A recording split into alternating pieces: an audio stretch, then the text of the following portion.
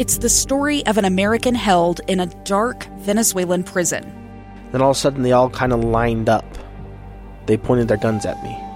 And this is the point where I thought, I'm going to die today. I'm Becky Bruce. I spent a year working on Hope in Darkness, which now has more than 2 million downloads. Find it on kslpodcast.com or wherever you listen to podcasts.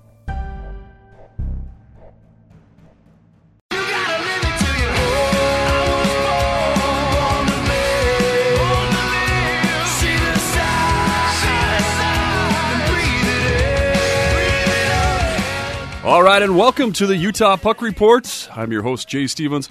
I've got awesome guests today. Today's going to be a lot of hockey banter.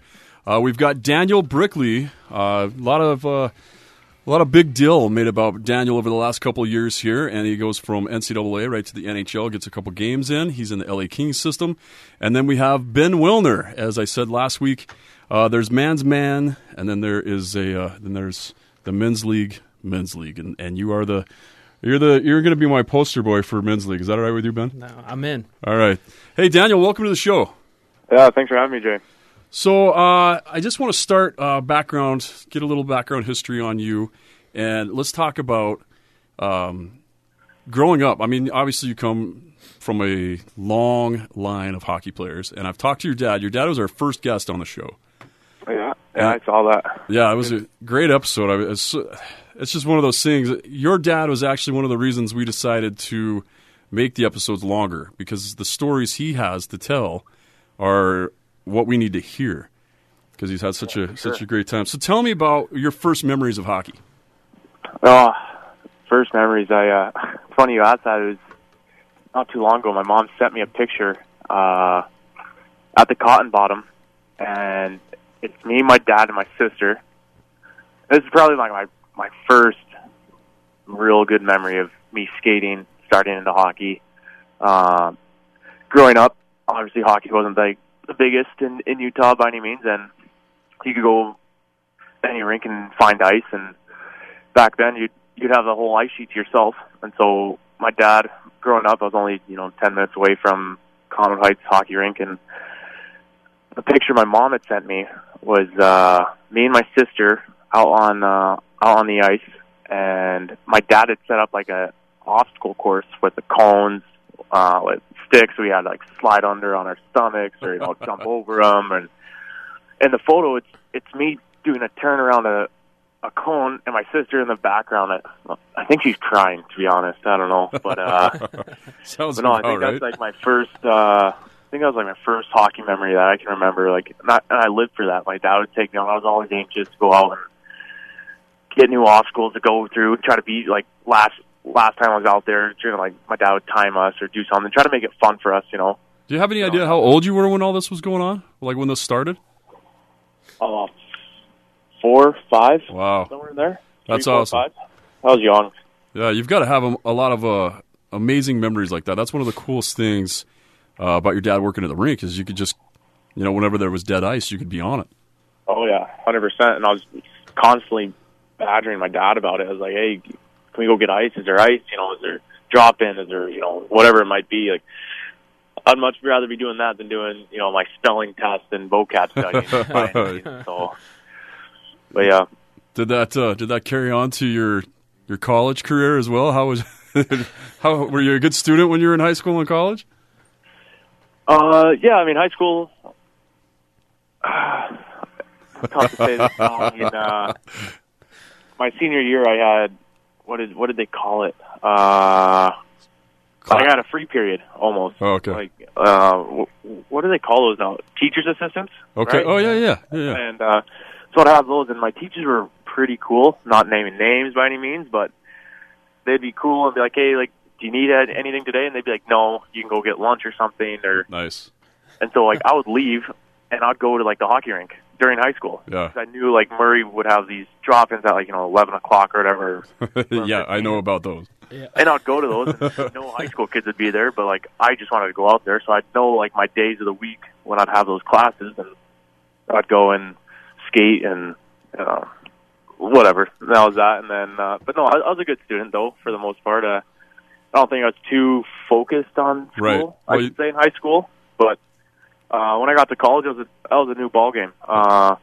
NCAA rules, you had to make a certain GPA to be eligible to play, and then my coach at college, Mike Hastings, was pretty strict about our grades. I think NCAA is 2.0 to play, or maybe it's a 2.5. I'm not sure. Yeah, it's 2.0.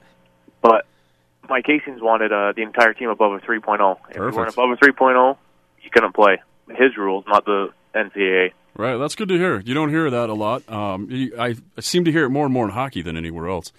Yeah. All right, so let's jump back a little bit, though. I don't want to skip right through everything. Tell us about some of the youth teams that you played for here. Do you remember the first travel team you played for, or even the first team? First team, yeah, it was. Trying to think of the name. It was just like, I want to say we were like the Ducks or something. It was like some mite team. Right. My dad helped coach, but I only played one season of mite and then went to Squirts, and that was when I got my first travel team, and I was with the Utah Grizzlies. I was with Daryl Olsen, also known as Ole. Yeah. Ole. I was on a team with like his son Dalton, his oldest son Dylan, a few of those guys, and that was my first experience of being on a travel team. It was the Utah Grizzlies, like I said, and so yeah. I've known you for a long time, and I mean, you've came to my camp forever. I mean, I ran that camp for 18 years. I think you were there as a student for like the first 10 or 12 years, and then a counselor, obviously, after that. But I know that there were times that you, as growing up, maybe you weren't making all the top-tier teams here. Do you have specific memories of when that started, or trying out for a team and not making it, and how you dealt with it? Well, going to kind of argue this with you. I never not made any team in Utah. Oh, okay. But at the time, I might have not been, the best. I went through a different route. I mean, guys, boys growing up, they hit puberty at 12, 13 years old. Right. Or, 12, 13, 14, 15, whatever it is. I hit puberty pretty late. I think that goes for my hockey development as well. I didn't really grow into the player I was until I was 18, 19, going into college, and when some guys were peaking at Bantams or going into their U16 year or whatever. But no, it was tough. I mean, it was never easy making any team. I think coaches might have seen something I had, but knowing me, I wasn't in the greatest shape. I like my double cheeseburgers at McDonald's. Right. After games, but no, that had changed pretty quick. Once, so, how old were you? Like, when was the growth spurt? When did you go from, the pudgy, however you want to say it? When did that change for you? At 18? Yeah, I was 18. Maybe 19. I don't know. 18 or 19. I went to go play juniors, and I was 5'9.5", 5'10", going to juniors at 235 pounds. And you could call that a bowling ball. But no, I had hit puberty. I started to change, whatever, physically and mentally. And I remember coming home from Christmas break, coming home to see my family, and I was a completely different guy. Like I left there, like I said, 5'10", 230 pounds, and I came home at like 6'1", almost 6 foot, 6'1", 205, and completely different guy. And it helped me in obviously the long run. Leaned out, fit into my hockey body a little better, and I started working out, eating a lot better, and I gave credit to my coach at the time, Sean Anderson. He kind of put me on the right path. I remember him sitting me down actually and telling me, Bricks, you have the tools, but it's up to you. If you want to get better, go to the next stage. Whatever it might be, you got to start doing, working out, eating right, doing all the little things a lot better. And I listened to him, and here I am today. That's interesting. It's I ask guys a lot of times. I ask them, when did you know that you were going to be able to go to the next level? This is going to be a two-part question for you, because one, where did you play juniors, and was that the first junior team you tried out for? I already know the answers to those, but I want to hear them from you. And then two, At what point did you start realizing that you could possibly go next level? I'm going to answer this backwards. Okay. I knew right when I was born. No, I'm just kidding. So my first humble brag team was not a big deal. Anyways, I was actually I went in. It was my 18th year. I was playing for the Utah Regulators. I was injured. I broke my leg. I didn't play that season, and kind of stuck in the mud. Me and my dad had multiple conversations, hey, what are we doing? My dad sat me down once, and I remember this. He's like, do you really want to play hockey? Do you want to pursue this? Blah blah blah. And I was like, yeah, I want to do everything I can to go as far as I can. And at the time, my dream was to go play D1 hockey, and so I was looking for somewhere to go try out North American League or USHL or whatever. And David Higgs, someone who I played with growing up, he had told me that there was this prospects showcase thing going on up in Ottawa. So me and my dad got on a plane and flew up there, and had a few offers from some teams up there, and I went and played my first year junior in Hawkesbury, and that's where that coach, his name's Sean Anderson, who got me in line and told me to start eating better. That guy. But yeah, it was probably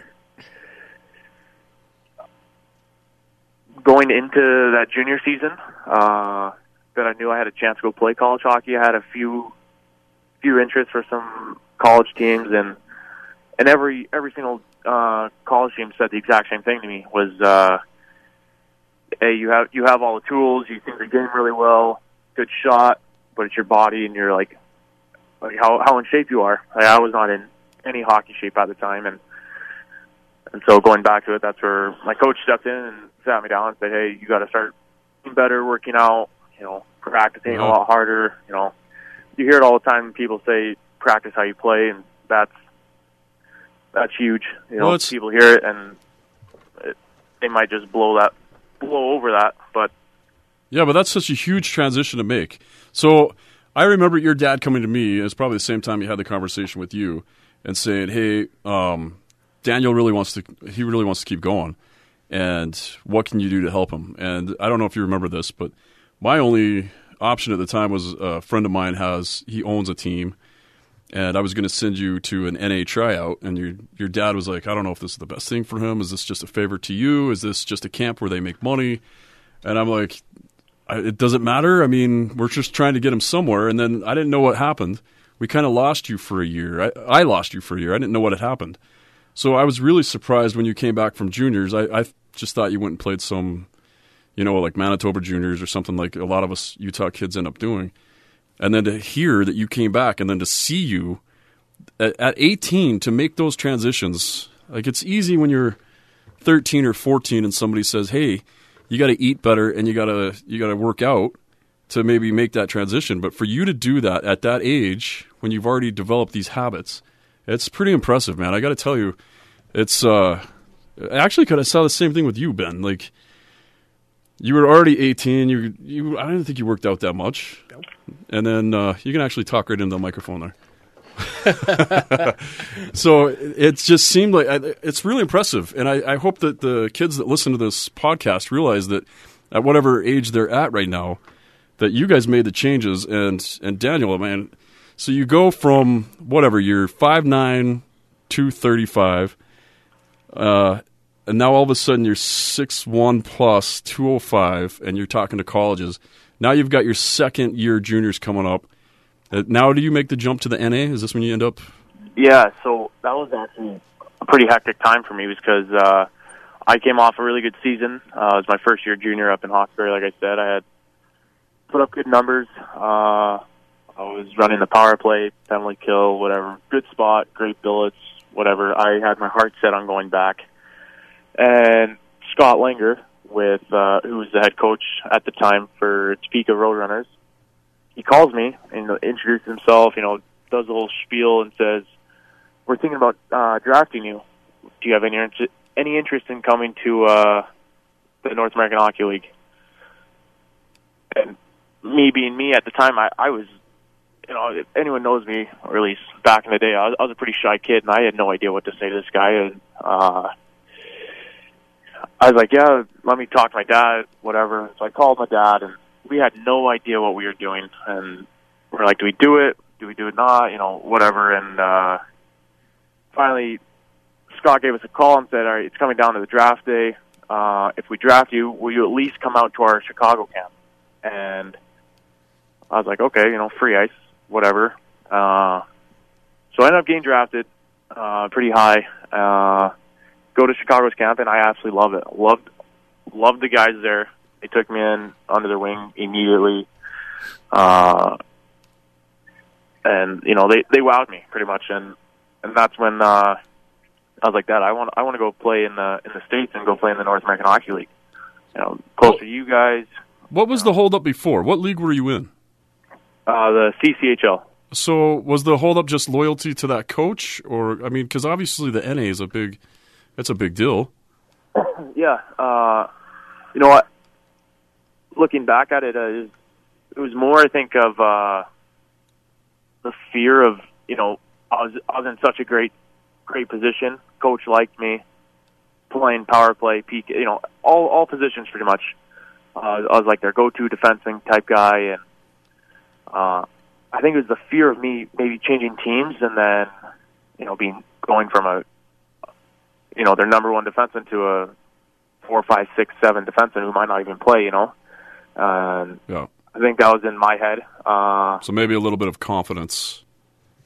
Yeah, exactly. And so it was nerve-wracking to tell my coach at the time up in Hawkesbury, be like, "Hey, I'm going here." Kind of like see you never type thing. Kind of left him hanging out to dry. Well, most coaches support that though a little bit, right? Like if he didn't. Oh. He didn't. When we had to make the call, I didn't. I was too scared to make the call. I made my dad do it. I was on the call, but he was not happy that my dad said. He wanted us like we didn't pay for anything except for billet. Right. He was trying to get us to like reimburse all them. I don't know, all this stuff. I don't know the details to be exact, but he just wasn't happy. I think he just didn't want me to leave. Yeah, well, that makes sense. I get that, but we also, coaches are in the business of promoting their youth, right? You're there to help your kid get to the next level. I know a lot of coaches lose that. Yeah, and at the end of the day, he did tell me, he called me separately from my parents and whatever, and just said, "Hey, just want to wish you the best.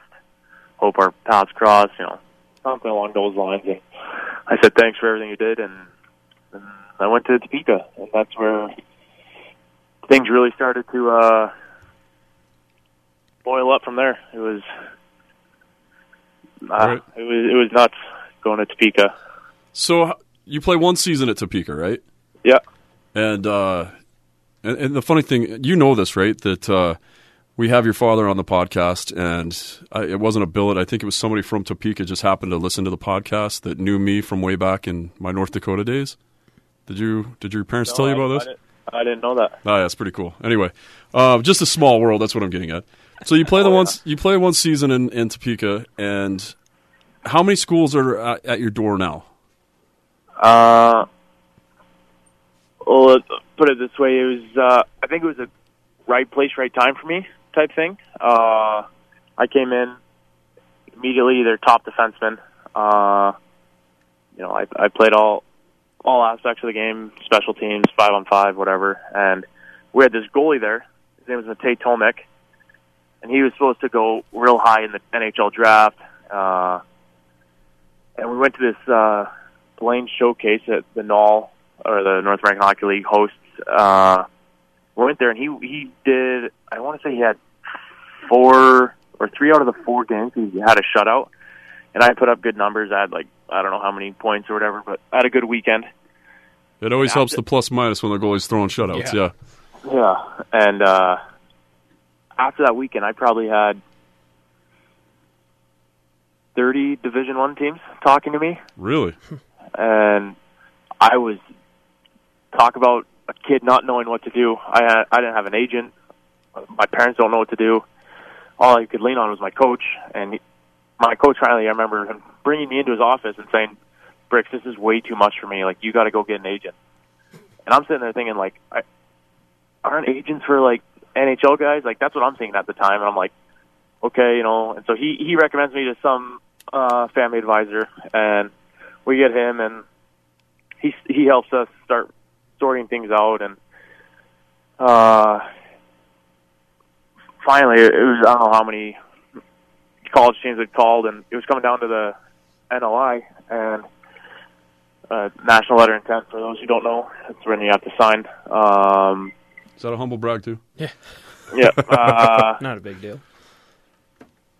We had to narrow down all these teams, and my agent said, just out of respect, you got to call the colleges and tell them, yes, you're coming, or no, you're not coming. And obviously, you can only pick one. And so I had to make... So my agent did probably like 15 teams, let them off say, yeah, Daniel's not going to be coming here. Thanks for your time, whatever. And I had to call probably another 10, give or take. And then it was down to like 5 teams. I had, let's see, it was UMass Lowell, North Dakota, Western Michigan, Mankato, and Bemidji. So I had to give 4 calls to those, you know, not just any Joe Schmo, big programs, college teams, programs. They all have deep history, and nervous kid going in just to talk to them and she's like, hey, like, I'm not coming to you guys. Like, it was pretty hectic, and I ended up making a choice to go in Mankato, and never regretted it since. I mean, it is the best time going to Mankato. What was the deciding factor there? A few things. There was one was scholarship. So all of them had offered me a full ride scholarship, except UMass Lowell, who said the guy who I talked to, the scout for the UMass Lowell, said, yeah, we'll give you a full ride, but the scout doesn't give the full ride. So we never actually got an offer from UMass Lowell, so that kind of would kick them out. And the other ones are just kind of how you felt, the gut feeling. Right. You got to feel for the guys, the coaches, whatever. And I just felt Mankato was the spot for me. It felt right. And did you go into college with the intention of coming out as a professional hockey player, or were you looking at a particular major? Both. While playing in Topeka, I had a couple, 10 NHL teams approach me while playing in Topeka. So I knew there was a possibility I might be able to sign pro or, do something. But I didn't think I'd leave school early by any means. But I wanted to go into aviation. I wanted to be a pilot if hockey didn't work out. And Mankato is one of the reasons why I picked Mankato was their aviation program is second to none behind North Dakota. I was going to say, North Dakota's the best. And, but yeah, when I went there and I went to go sign up for my classes, and my coach had never had a hockey player want to be a pilot and didn't know how much time and money it cost. He kind of shut me down and said, Bricks, you're just not going to have the time to play hockey and do aviation. Wow. I never thought about that part. And, anyone who's trying to be a pilot, it's pretty expensive. So they were trying to tell me some stat, it costs about $100,000 to get your pilot's license. Something along. I don't know if that's true or not, but obviously I don't have my pilot's license. Yeah. But and then all the flying time, air time, whatever, right. Simulators. There was just no way I was going to be able to pull hockey and be a pilot. So I switched to sport management just so, maybe one day when I'm done with hockey, become a coach or stay on the hockey side of things. Right. It's a natural fit, right? Yeah, exactly. All right, so we're going to jump a little bit here, and I just want to go to one. I want to talk about was it the World Cup? What did you play in with Team USA? The World Championships. World Championships, and tell me about just realizing that was going to be a possibility, and then what was it like to be there and play with those guys? You know what? I had absolutely no idea I was even in the running for it. I remember the day. I was walking into the rink. We had practice. I'm getting my stuff on him in the dry stall, and my assistant coach comes over to me and says, "Bricks, Hasty wants to see you." And I'm thinking, "Oh boy, here we go." What did I do? Yeah. And I'm walking upstairs into his office, and I'm walking down his hallway, and our hockey operations guy, his name's Kevin. He yelled down the office that Bricks is coming, and I heard like these things drop, chair get up, like all this noise, and all I hear, not a lot of swear on this, he just said "effing rights, Bricks," yelling at me. And I'm sitting there, I'm like, what are you talking about? Like, whatever. And he comes up, like, gives me a hug. He's like, "Bricks, you made the team." And I'm still like, what team? Like, I have no idea what you're talking about. He's like, "You're going to Germany to play for Team USA at the World Championships." And I remember just standing there. I was just like, what? He's like, "Yeah, you leave in, however many days or weeks." And I was stunned. I was like, seriously? Like, blah, blah. And it was awesome. That was an unbelievable time going over there. We flew to Milan first, had an exhibition game against Italy, and then we flew from Milan over to Cologne, Germany, and it was crazy. I was playing with NHL All-Stars. Wow. I remember the first guy I ran into was Victor Hedman. Wow. Man, he's huge. I'll tell you that right now. Yeah. I remember walking up to him, and like we got in the same elevator. That was my first interaction with him. He looked at me, and he's like, "Hey, I'm Victor," or whatever. So we had like our Team USA stuff on, and I'm like, "Hi, I'm Daniel." And all he said was, "Yeah, I know who you are." Oh, and I was wow. like, "What?" Like, how do you know who I am? I was just like, okay, like, nice to meet you, man. Like, I was like speechless. I had no words for him. Like, I standing like some college peasant kid standing in front of this NHL All-Star. I'm like, okay, just sitting there awkwardly waiting for my floor. I'm on like the top floor or whatever, and each floor is getting like hit because there's a group of guys in here, and it's just so awkward. And I was just like, all right, get me off this elevator so it's not awkward. But did you get a lot of playing time in the exhibition games? Say that again? Did you get a lot of playing time in the exhibition games? Yeah, I played quite a bit. A little power play, penalty kill. Played the first 5 games, and then when teams were kicked out of playoff spot in the NHL, they brought over more guys, more defensemen. Brought over Charlie McAvoy and Brady Shea, and that kind of bumped me out of the lineup. But it was still an awesome time. Yeah, I remember watching those, and I knew you could see it on ESPN or whatever. They'd start talking about who was going over, and you knew that it was going to maybe be at the cost of your ice time, but it was still amazing that you were there. And obviously, all of us here were just completely supporting you. Who was your D partner? Did you keep one during the game, or did they keep rotating you through? I played with 2 guys. It was Danny DeKaiser and Jacob Trouba. Wow, that's pretty amazing, man. That's just such a cool story, and then you make it out of nowhere, not out of nowhere.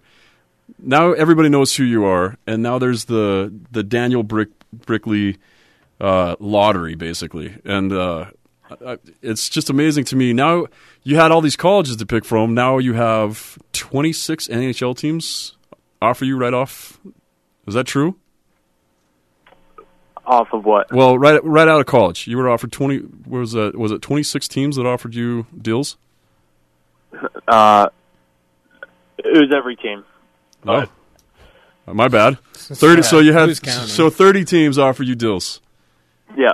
and you go on a tour, and this has got to be like the most amazing thing. I mean, you played at Skyline High, and it looked like that was going to be the end of the road, and now you have every team in the NHL saying, hey, come play here. We're going to pay you money to come play for us and put on this NHL sweater.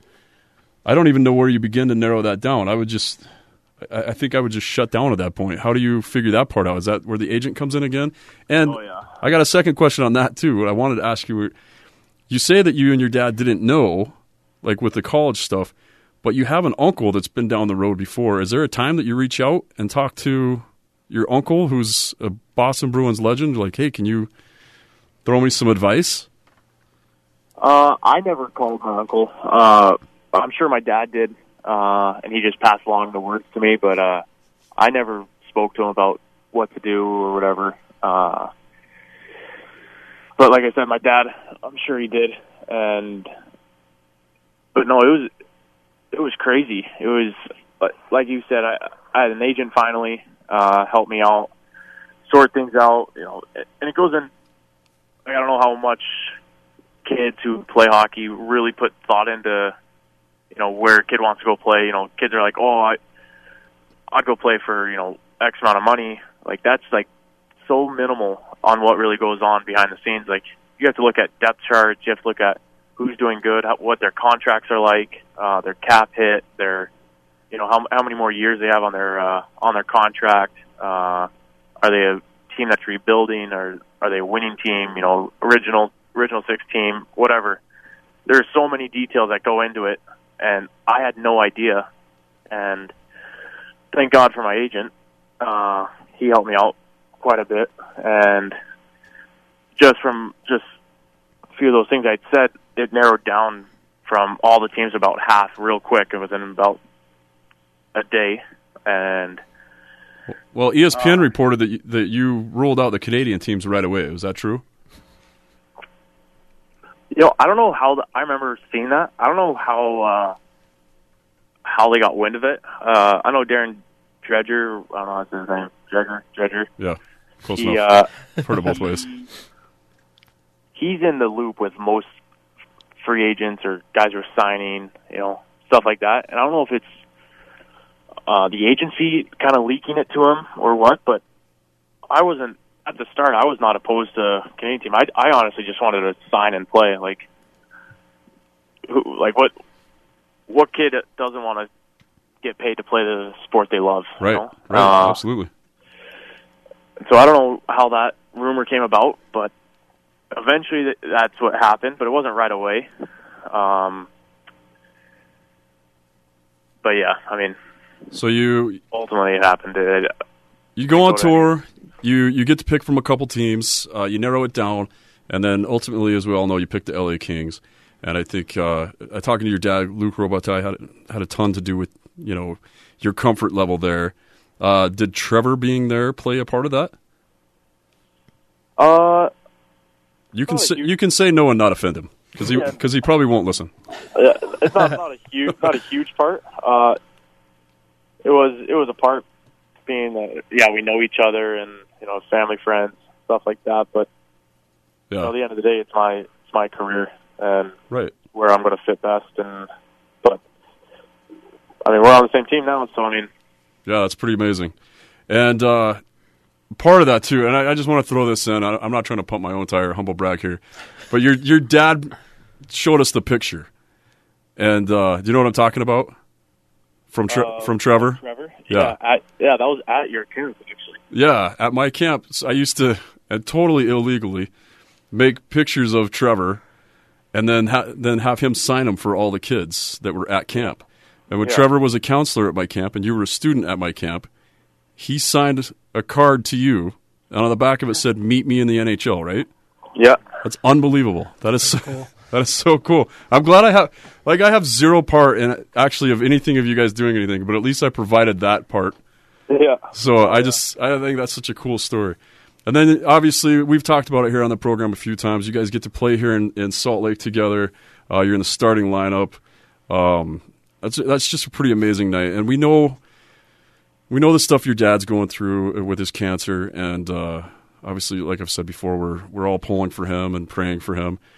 But tell us just a little bit about how much that night meant to you, and are there any crazy stories from that night playing at Vivint Arena? That night was pretty surreal. I never thought in a million years I'd be playing a professional hockey game in front of my own hometown, friends, family, and it was a special night for sure, especially for Louis as well. I guess he played in front of Utah during the lockout year for the Grizzlies, but no, that was definitely a fun time. I never thought that would ever happen. And did people come out of the woodworks just hitting you up for the most, like, not only tickets but just pieces of your time? Oh yeah, there's my Instagram messages, Twitter DMs were out of this world. I remember waking up. I don't know if it was like a week before we were coming to Salt Lake. I probably had 500 messages in my Twitter DM of people who like knew of me.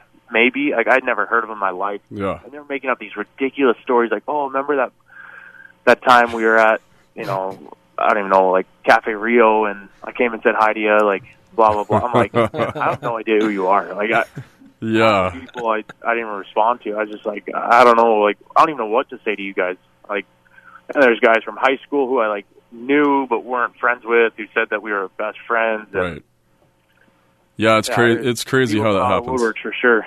When people found out that I was planning Trevor's first Stanley Cup party here, like again, just being a really small part of something, just doing some of the logistical support for him, my Facebook blew up with just random people, just like wanting tickets or wanting entry to that party that night to be part of the Stanley Cup. Yeah, I actually, that was, let me see, the first time they won it, I think I was in my AAA year for the regulars. That's when I had my broken leg, and I can't remember the bar that was at. It was downtown though. Yeah, it was the Depot. Yeah, or the complex. The complex. Yeah. Oh, it was the complex. Yeah, I remember. I'm crutching in. It was like August 30th or something. I don't even know the day. I'm crutching in on with my broken leg and coming into Louis' Stanley Cup party. It was something though. So tell us about what's going on now. Where are you now, and how's the season going now? Where am I now? I'm sitting on my rooftop in front of a fire pit. Tough life. Yeah, that doesn't sound too bad. What's the weather like there? Are you in Ontario or are you up right now?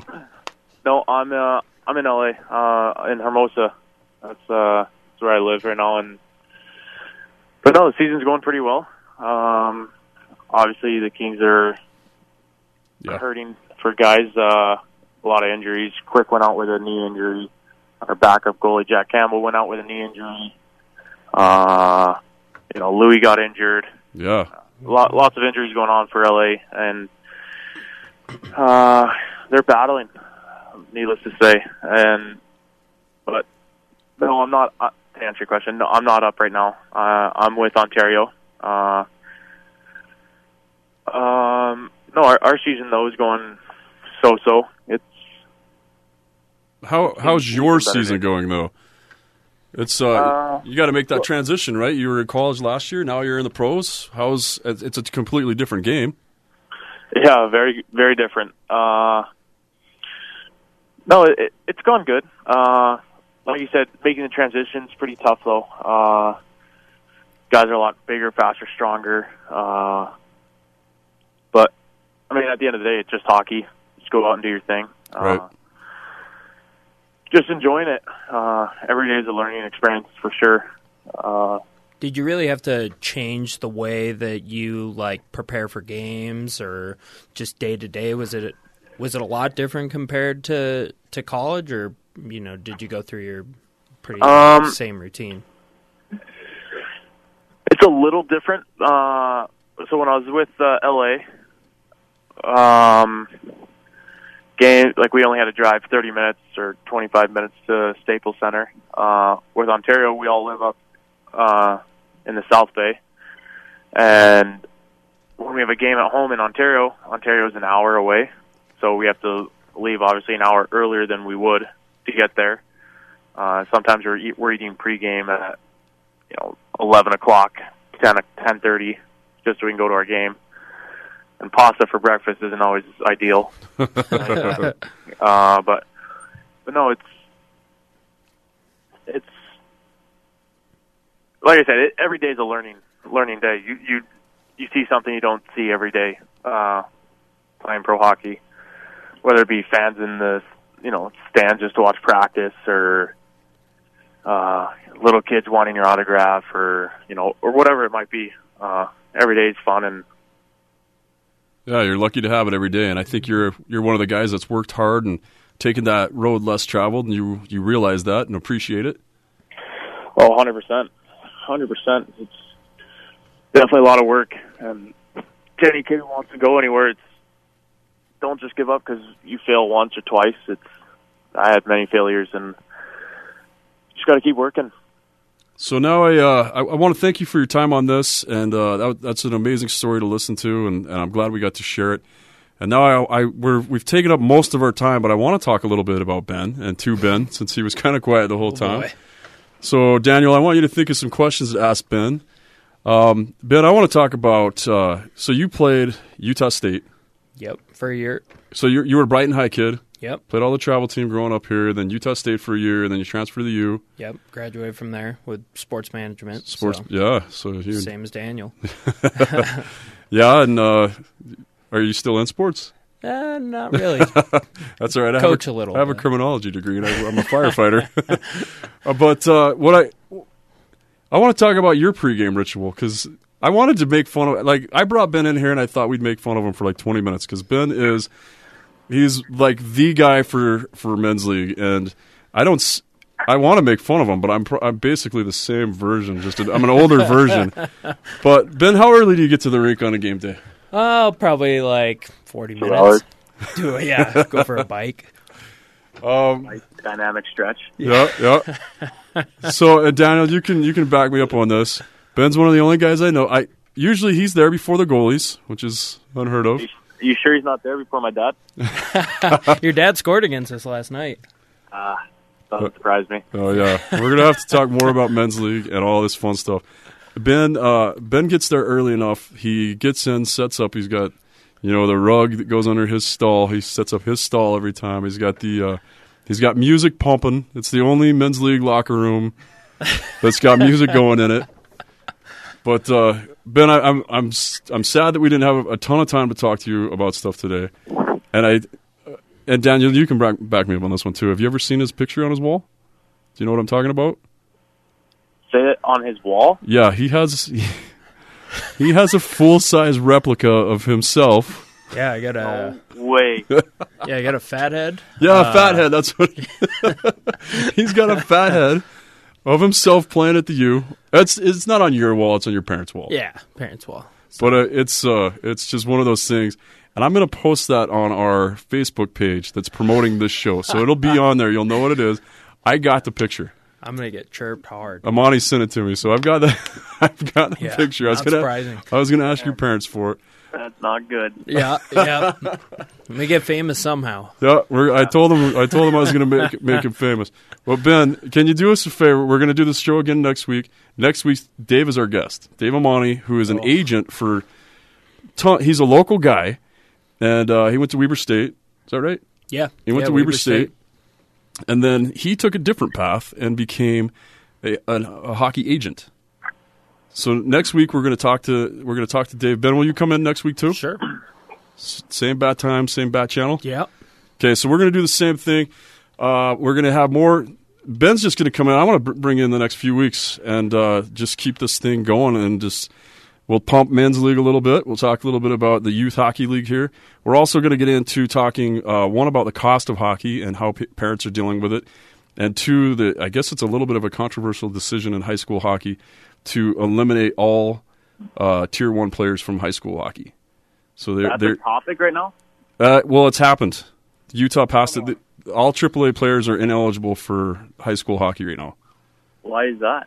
That's a good question. I think part of it is they say they're too good and they want the other kids to learn, but I don't think you learn by not playing with better kids. Somebody probably has a different argument to that. A little bit more of that would be some of those kids are out of state. They're recruited to come here. And I know that's a deal in Minnesota. I know that's Shattuck St. Mary's was recruiting players, so they got eliminated from playing in high school hockey, and it's happening to Hill Murray, which is a big high school there. They've been recruiting players. They got caught, and there's talk about not letting them play in high school hockey in Minnesota, which is a huge deal. I mean, they've won championships. They put guys straight from high school to the NHL. So, Daniel, we want to have you on the show again soon, too, and we're just watching your journey and loving every minute of it, and we can't wait. We're hoping you get that call here soon and maybe right the ship when you get there. Yeah, for sure. I'm open to coming on anytime. Okay, well, we'll have you in again for sure, and if by chance you come back in town for the holidays or whatever, we'll get you in and shoot an episode. And this just kind of happened. I'm coming to a Kings game, I'm going to a Knights game, and I'll be doing some podcast stuff from there and some live Facebook stuff from the games. So look for us there. Daniel, once again, thank you so much for coming on. Good luck this season. Yeah, thanks for having me. Ben, good luck. Next week. I'm in. Good luck this. I don't play you this week, do I? Nope. Okay, then good luck this week. And that's it for us. That's hockey for us. We'll see you at the Grizzlies game this Friday night. We did that hockey. This is the Utah Puck Report. We're out.